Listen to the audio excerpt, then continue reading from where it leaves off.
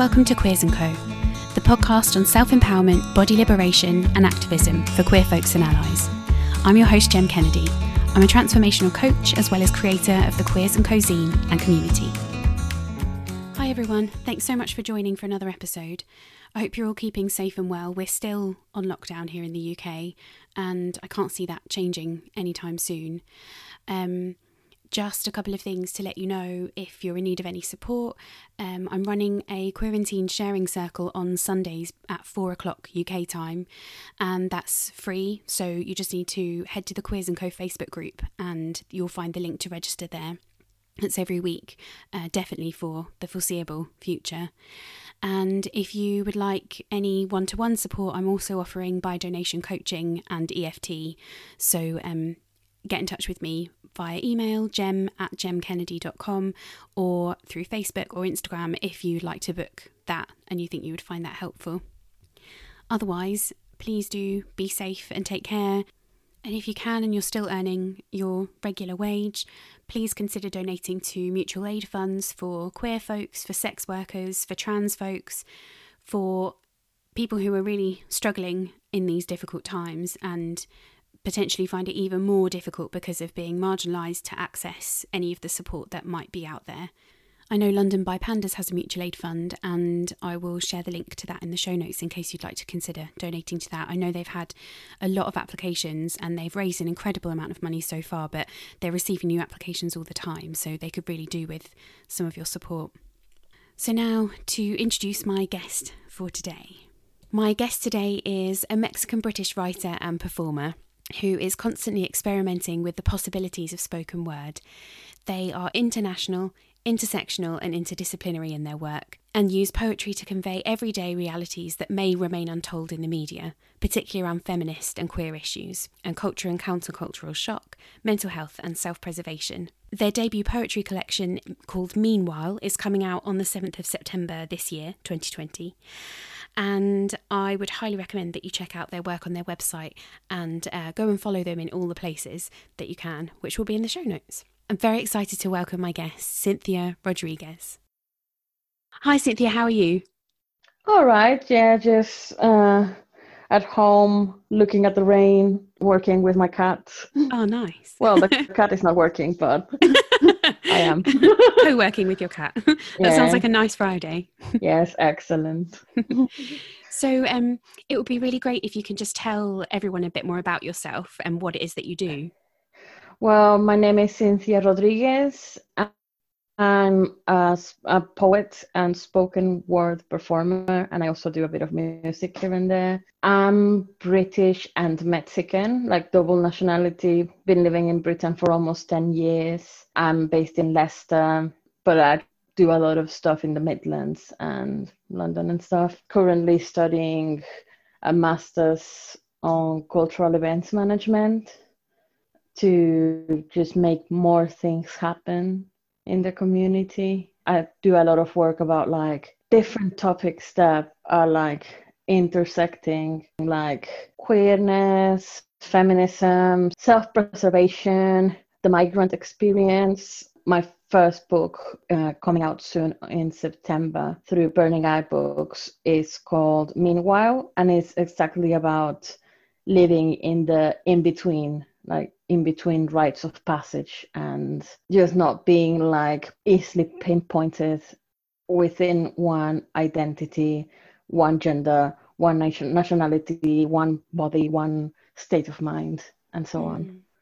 Yeah, and what was the inspiration behind writing the book? I've always written since I was tiny, but I've been doing the spoken, like poetry, spoken word stuff for almost 5 years now. Publishing at fanzines here and there, and a couple of anthologies. Bridget from Burning Eye Books, like they've been telling me for years. A couple of years ago, they had a contest for people of color, and I submitted my work. I was shortlisted. I wasn't one of the winners, but Bridget again said, "We really, really want like your work, so we would like it if you submitted something for a collection." And I did it and they accepted it, and I've been working on that collection for about a year. Yeah, I was thinking of like all the subjects I've been talking about in the past 5 years of experience, and I just thought, oh yeah, this is the connective link, the thing that joins them together. The fact that they are all about passing through life and time, and how it's like not normal, but like expected milestones from a capitalist, hetero, patriarchal, Anglo-Saxon, Protestant, white, blah blah blah society says it needs to be like a citizen or a human, an adult. I was thinking, what about those people Mm-hmm. who never reached that state, like including me, including a lot of millennials. Like I'm in my early 30s. I'm 33 now, and I'm nowhere near where my parents were when they were 33. They Mm-hmm. already had me. They had a house. They had a car. They had like a job that paid the bills. They seemed a lot more mature, but by achieving things that I find it a lot more difficult because of the economy and because of the social panorama, Mm-hmm. or simply because it's not our ambition, but we are forever in that journey. Yeah. And so it's kind of that experience of what happens. I guess this is my interpretation of the title. It's like while you're waiting for those things to potentially come about, it doesn't mean you're Yes, any less of a human or that you're any less valid. yes, definitely, yes. Mm. Yeah. Like just because you don't have a full-time job, it doesn't mean that you are flawed. Or like Margaret Thatcher used to say that if you were over 26 and still using public transportation, you were a failure. Wow. I But didn't know that. yeah, it's horrible stuff. Well, Yeah. that's not true. You're doing fine. So I have lots of different questions, but I'm wondering about when you talk about being international, intersectional, and interdisciplinary in your bio, Mm. how has that come about and how do you see that in your work? Well, it's mostly out of necessity, I'd say. Well, because I just feel like I cannot speak from a one type of experience Mm. and one discipline and one point of view. Like, because of my journey through life, I was born in Mexico and raised in Mexico for the first 24 years of my life. I was an Anglophile when I was like a teenager. And I was like, oh, England, oh, Britain, like, because it was like the times cool Britannia time. Like, you had Spice Girls, Woo! Radiohead, Train Spotting. Like, yeah, it was like all that, like, Britain looked the coolest.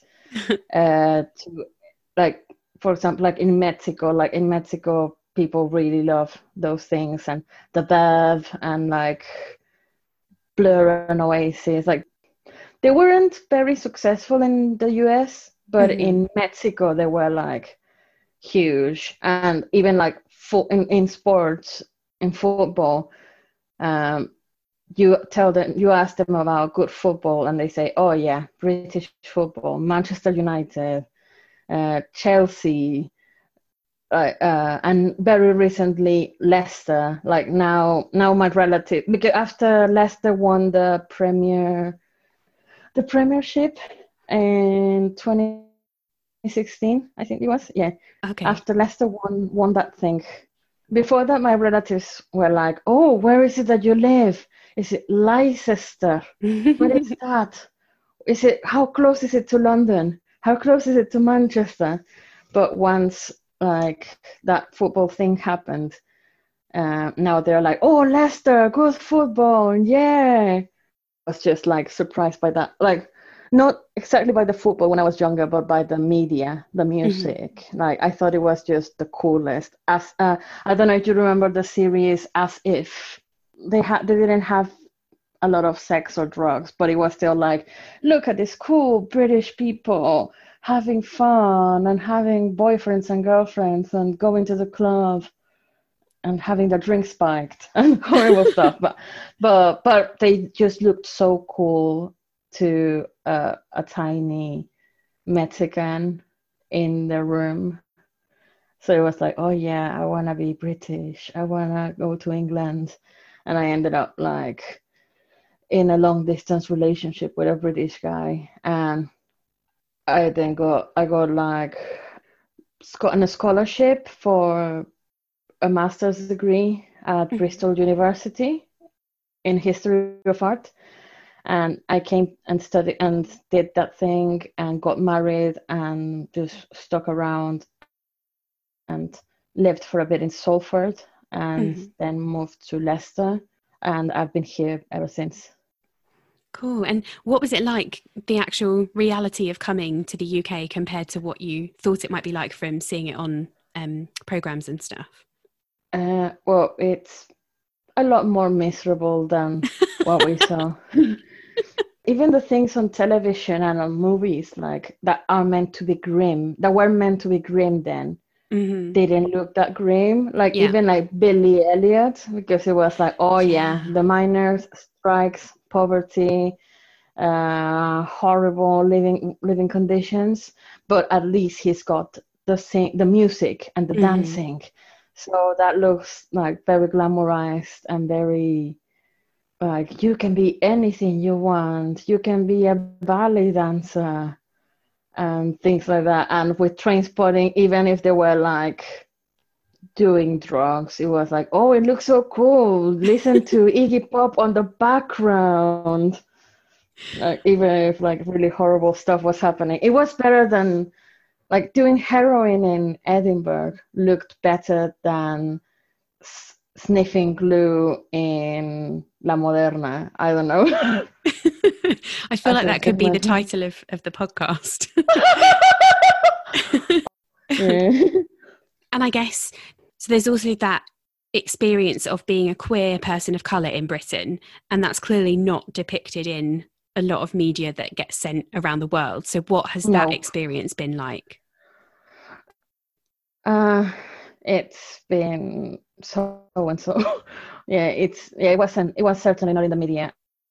A lot of the people were white and straight, even if, like, for example, the Spice Girls, like they were just at it with each other and they were very gay, but it was just like I wasn't ready for this. Like I wasn't ready for the microaggressions. Fortunately, Leicester is a bit more multicultural. Like there are like half of the population is not white, so they don't see me as like a weirdo. As like in Salford and in Manchester, there were times when we used to go to restaurants and they wouldn't take my order unless my husband said it for me, because they said they didn't understand my accent and things like that. And then like all the terrible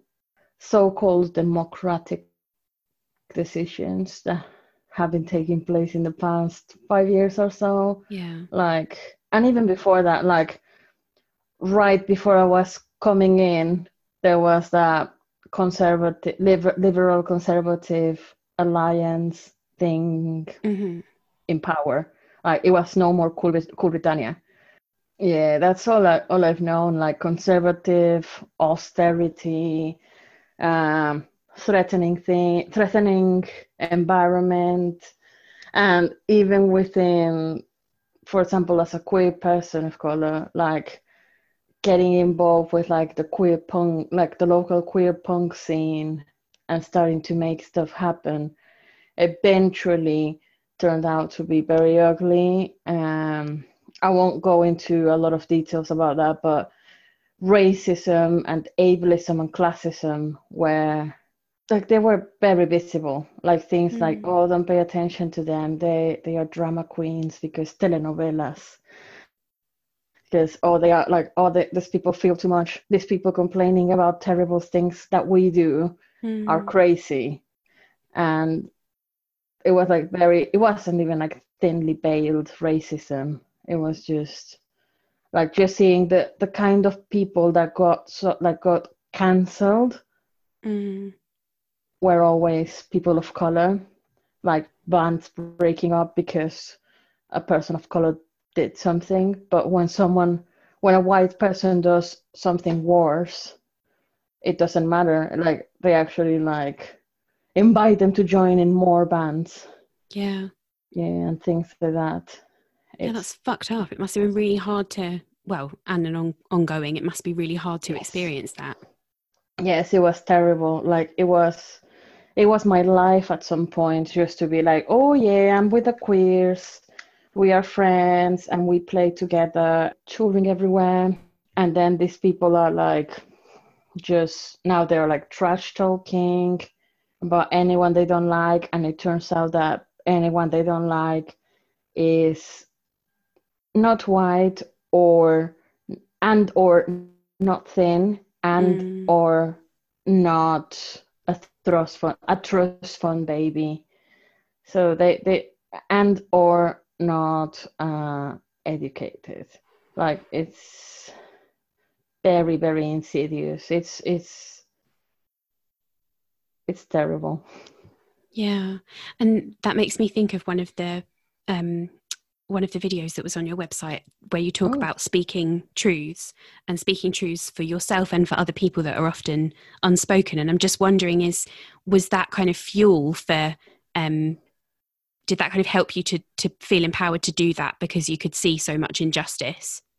yes, definitely. Mm. It was that video was for the National Poetry Day, and the topic was truth, and it really resonated over the times we have to call out something that is not very good that is going on, but especially in areas and circumstances where it's kind of common sense, part of the ethos, apparently, that you're meant to call out these horrible things that are not tolerated.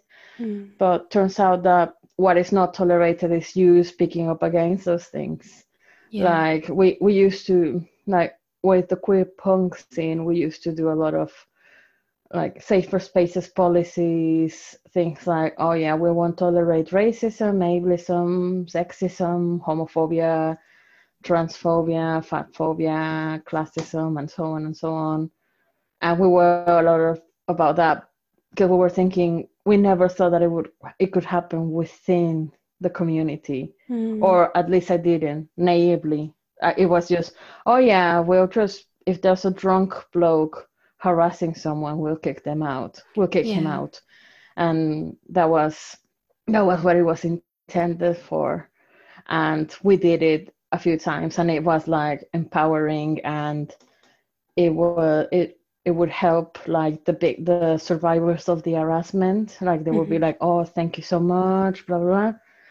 But if it happens within the organization and you call it out, and this person who does the things is someone with higher social capital, higher power, or persuasion techniques like cult like Yeah. persuasion techniques, uh, then you have everything to lose. Like, and you can even see this on like mainstream media on like how long it took for Harvey Weinstein to be condemned. Yeah. Yeah. There's a lot of I guess performative stuff going on as well, isn't there? Where even if, Yes. for example, if an organisation says, "Oh yeah, we have a safer spaces policy," but Hmm. actually, when it comes to it, the people who are overseeing it are themselves not able to be held accountable. That's just really problematic. Definitely, yes. Hmm. Yeah. And I guess, yeah, maybe this makes me want to ask you about mental health. And you talk about self-preservation. Hmm. And people should go to your website and check out some of your poetry on there or performances, because there's one that you do called How to Leave the House in Times of Trouble. And I wonder how that came about, and what it is that you might do to kind of help support yourself when you're experiencing these microaggressions and just this general bullshit when you're trying to make changes. Well, I wrote that at there used to be this project called Pangea Poetry. Like they had this international spoken word slam. Like it was like an internet contest, but it also included workshops and talks, and it was very nurturing. A lot of the workshops were led by Dean Atta, who recently released the Black Flamingo, a really good young adult poetry slash story. Very, very recommended. Cool. And one of Dean's exercises for the workshops was to write a user manual to do something like how to be a poet, how to be gay, how to do this, like. And I thought, oh yeah, how to leave the house in times of trouble, because that's something that I really struggle with. A lot of like fear of stepping outside, a lot of anxiety, agoraphobia, just really struggling and fearing that something awful might happen if I just go outside into the crowds. And some people might say, oh, nothing's going to happen, you'll be fine. But then you look at the news and you see that a lot of the time it's not fine. A lot of people leave the house and never come back. So it's like, how do you get ready to do these things? How do you physically and psychologically and psychically strengthen yourself to be able to go on into your day-to-day life? So I wrote that poem, and it just starts from like, well, waking up. Like if you don't wake up, then you're going to miss out on a lot of things. And just taking your medication, having your breakfast, getting like clean, putting on makeup a bit to like hype yourself up, and kind of like armor, like wear things that make you feel confident, and take your umbrella and take your sunglasses, because Britain, that's the kind of weather. You never know which one you're going to use, but you're going to use one of them. So true. Yeah. And yeah, that's I keep following those steps to just leave the house when it's necessary to do it. And so it sounds like for you that is part of your self-care, and I just wondered if there's anything else that you do. Well, now I'm trying to take more vitamins because I am an old millennial. And I started, like, a lot of people who are not white during the winter particularly, we tend to have a lot of deficiency on vitamin D, and that can manifest as fatigue, depression, and so on. So I just started taking vitamin D. Like in the morning, I just like wake up, take like my regular meds, and then make like a cocktail of vitamin C, tonic, apple cider vinegar on a gin glass from Sainsbury's that says Gin-vincible. It's like, it's not gin, but it's a tonic. And I use that. I use that to swallow the vitamin D, and I have a coffee and have like whatever there is for breakfast, and just and play with my cat. Oh, the cat is a really good alarm clock. Like it really helps to have a cat. Or if you have a lot more energy and you have a child, that also works. She just like meows at me at like 8 a.m, like to wake up, and she and she just like cuddles up around my face for like 5 minutes, and that's a really good way to get loved up and get like that energy to move forward and be like, yes, I'll do it for you, Shirley. That's really cool. I've never thought about that before. That kind of something waking you up every morning that isn't an alarm clock would be quite nice. Yes, it's amazing. Yeah, I guess I'm wondering with that, you talk about self-care, and obviously it's really important to you, and I just wondered if there are periods where you've experienced burnout and what you've done in those periods? Yes, a lot of the time. Because of my like conditions, like including like ADHD, hypothyroidism, dyslexia.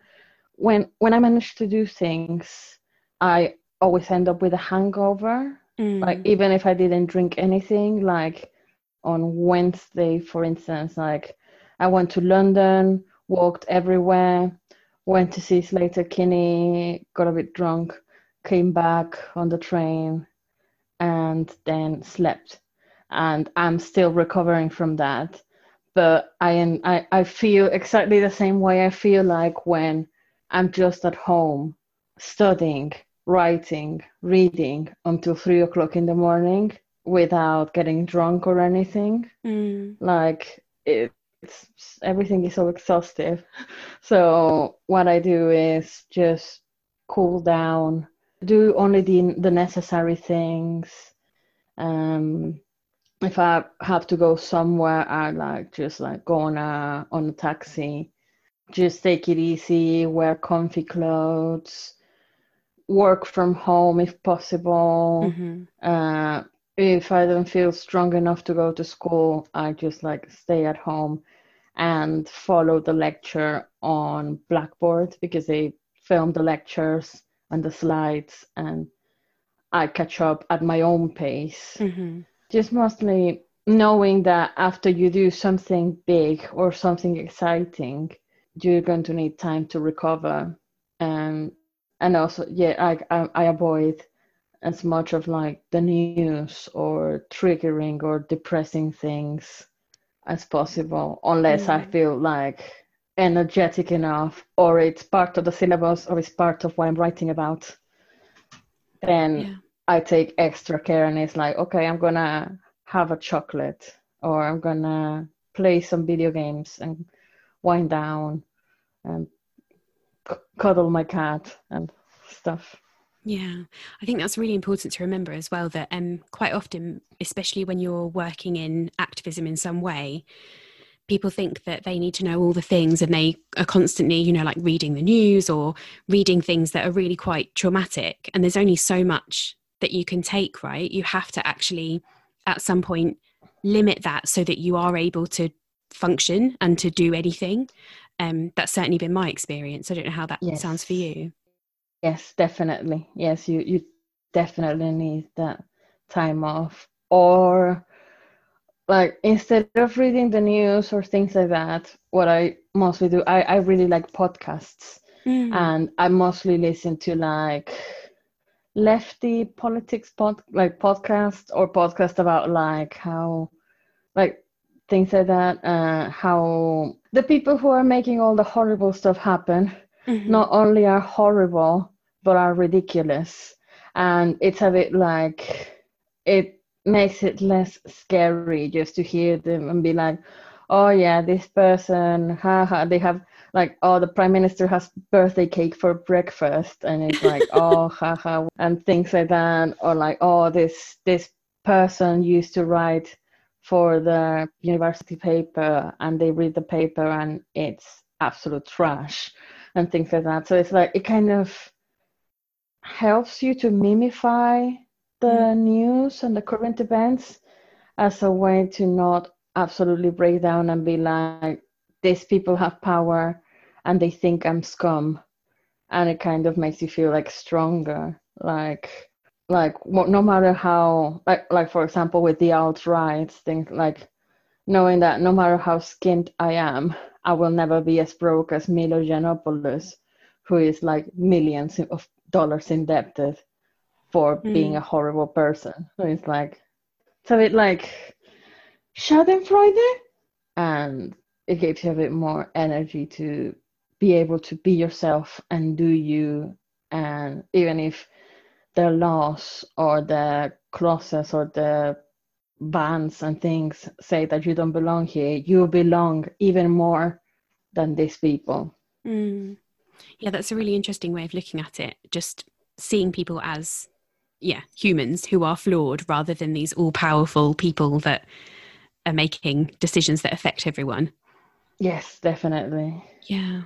And So you obviously do a lot of writing, and you mentioned that you've done it since you were really tiny.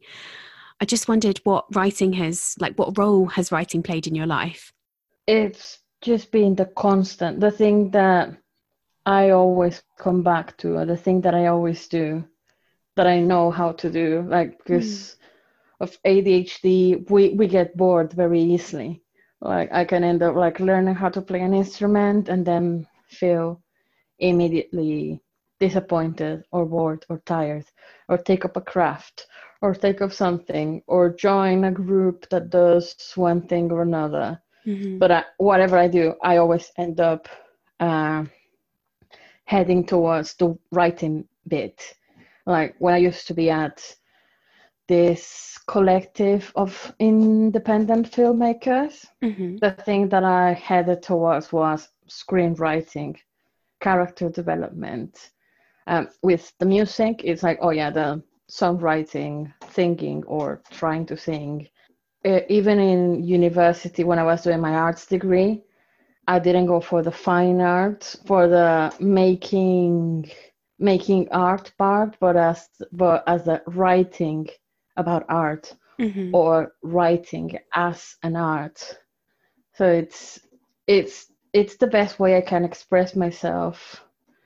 Um, like since I was like tiny, I was like just writing little short stories, like they were like like about children's stories about characters and Martians and cute stuff. And then as I've been growing up, I keep writing about less fantasy, Hmm. but while keeping that surrealist uh, fantasy, like imaginary level of expression, Hmm. because it works a lot more than just saying this happened, blah blah blah blah blah.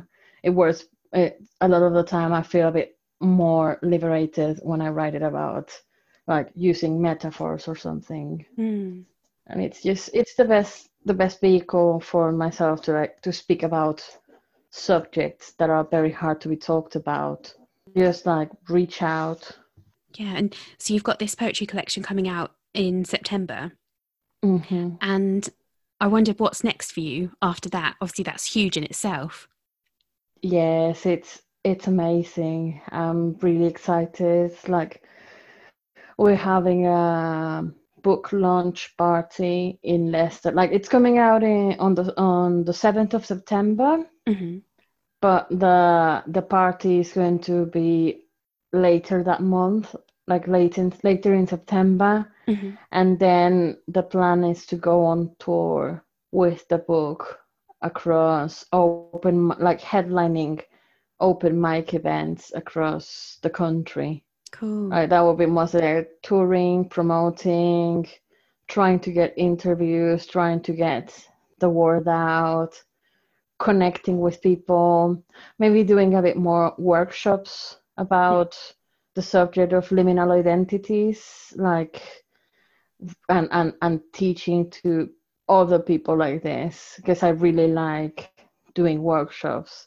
And maybe next year try to aim for festivals, maybe at some point, like maybe do something at Edinburgh Fringe. Hmm. We'll see. That sounds really exciting. Hmm. Yeah. And so, when I have a guest on, I normally ask if there's anything that they would like to share with people that are listening that they're really enjoying at the moment. And you've got two really cool things, so it would be great if you could share those. Yes. Yeah. Yeah. So I was saying before that I went to see Slater Kinney at Brixton Academy, and they were really good.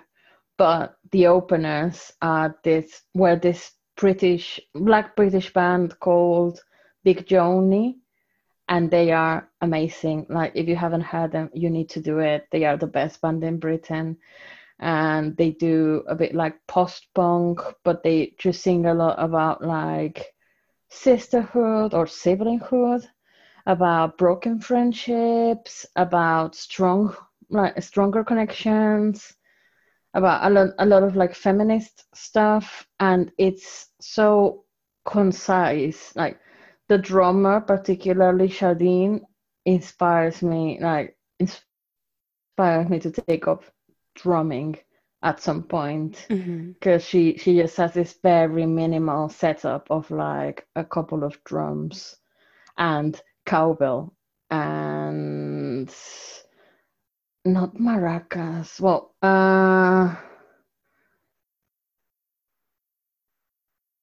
like tambourines and things like that. And it's very inspiring stuff. Like they started at First Timers Fest, actually, which is a festival that happens every year in the Airway Space for London. Okay. And they invite people who have never played in a band, or who have played in a band but they have never played a certain instrument, and they all like take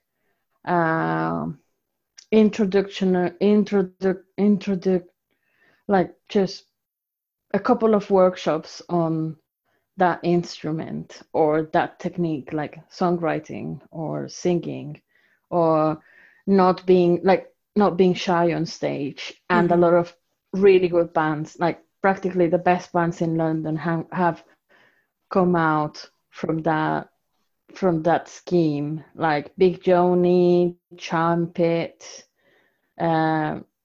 Scrap Brain,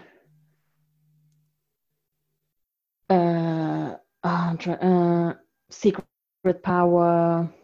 A lot of bands are like a lot of these bands, they are really, really good, and they still have that level of rawness that you can't see from people who have been playing for years and just do it automatically. These ones, you see like a lot of intent and honesty. It's really good. Listen to them. Yeah, I definitely will. They sound amazing. And then the other thing you said was a book, I think. Oh yes, I was reading this book when I'm currently finishing the manuscript for Mingwa, and one of the influential books for particularly for the section of the successful queer is a series of essays by Heather Love called Feeling Backward, and it's about queer time. It's about queer time, queer failure, like basically what Jack Halberstam has been talking about for years, but oriented to like art history, queer history. Like why only like success stories or big, bombastic, controversial stories about queerness are the ones that survive. Like, what about things like unrequited love, or being in the closet, or just not being like affluent, white, capitalist, cisgender, things like that? Like, Heather tries to include a bit of a more multidimensional, revision on the history of queerness, just like from the past and from the present, like all those identities that go silenced today, and how it's like a lot of like mainstream LGBTQ pride, things like that. It's all very exclusive. So the essays are trying to counteract this and show, yeah, it's okay to have like heartbreak. It's okay to just not be an excellent, outstanding queer with a husband and 2 dogs and a police force job and parading at Pride in a thong. Like, you can also be a sad lesbian in the 19th century writing in a bedroom. I don't know. I'm just ranting. But yeah, it's really good. That makes sense. Yeah. And just the fact that, well, queer stories are so rarely told anyway. And the fact that then when they are told, they're very stereotypically, about gay cis guys or whatever it is. That's, I can see that would be really interesting. I'm just wondering, is there anything that we haven't talked about that you're quite keen to chat about? Yeah, like recently I've been using a lot of like I was because my first language is Spanish, but my poetry is in English. Mm. I've been recently writing a bit more. I've become one of those Spanglish poets who Cool. includes random bits of Spanish in the writing, and it's like, oh yeah, sí, la no sé qué, qué sé yo. And a couple of my poems in this book are going to be like that, if not more.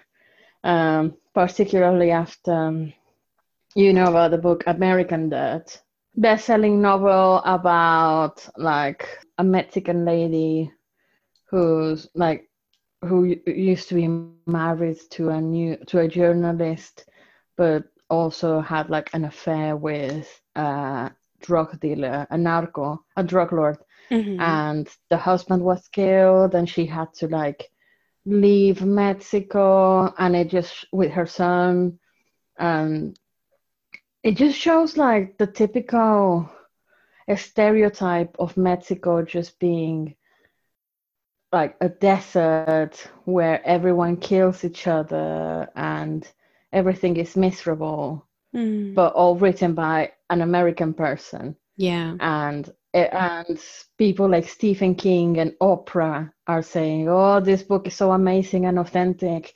But a lot of Mexican and Latin American and Mexican American writers have been saying, "No, this is actually not on. This is not the reality of Mexico. Like there are so that like this is not the experience. Even like you should be reading authentic Latin American voices Mm. to get the best experience." But it's like the Latin American people, the Latin American people are the ones. Again, the whole thing about cancel culture, only canceling the people who call out the cancelable things. Yeah. Cause like yeah, like the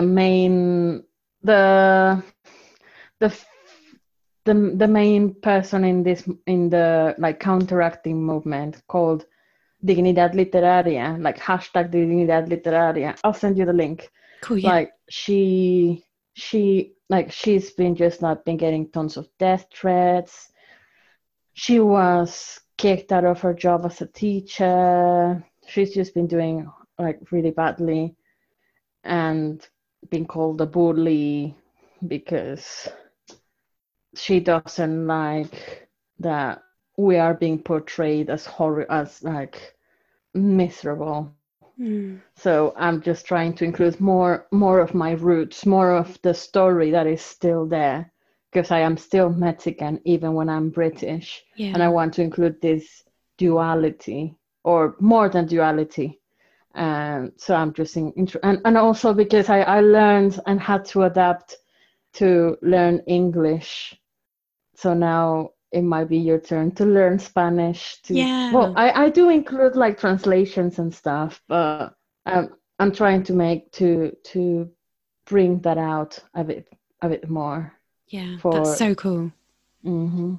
Yeah. And what do you think, as your experience writing, because you're obviously used to writing in English, I'm sure you're used to writing in Spanish too, but I mean, if your work now predominantly is in English, how is it having two languages to express yourself? Because I know, like, I can't claim to be fluent in another language, but I studied languages at uni, and it feels like it brings so much more to your vocabulary, being able to use other words that describe things so much better in a different language than another one might. Yes, it does definitely. It's very weird because I grew up reading books in Spanish, like novels. I'm better at writing novels and short stories in Spanish, but because I used to listen to music in English, I'm better at writing poetry and songwriting in English Mm. because I don't know, it's easier to rhyme or something. But it does work to like borrow words from both languages and use them like here and there, like maybe include some anglicisms in short stories in Spanish Yeah. and include some Spanish phrases in some songs in English. It is very rich. It does extend during like your vocabulary and gives you more ways to express your intentions and your truths. Yeah, absolutely. Well, thank you so much for taking the time to talk to me. I've really enjoyed it. Excellent. Thank you so much, Jam. I really loved this as well. Oh, I'm so pleased you came on. Yeah, it was great. And anyone wanting to check out your book should definitely. Can they do anything like pre-order before September? Not yet, but I might release a pre-order in the summer. In the meantime, I do have some ebooks of a couple of things, a couple of scenes that I wrote in the past few years as part of National Poetry Writing Month in April. Uh-huh. I wrote one for like 2017 and one for 2018, and they're still available if you want to buy them on the website. Great. So we'll link to those. Yeah, it's a lot of fun. And if you want to do the challenge this year in April, you can do like a poem a day. It's fun. Okay. That does sound fun. I might look into that. And if people want to come and catch you on tour, where will your dates be? Will they be on your website? Yes, also. Yeah, they will be on the website. Like definitely in Leicester, and I'm looking into taking it to Nottingham, Derby, Bristol, London, Manchester, Hebden Bridge. I want to take it as far as possible, like even if it's like Scotland, because I love Scotland, or Wales. Or, awesome. Well, I really hope to be able to come along and see one of them. I'd love to.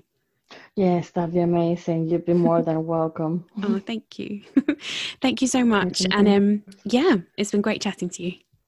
Thanks so much. Very nice to speak to you. I hope you enjoyed listening to Cynthia's episode and that you'll go and check out some of Cynthia's work.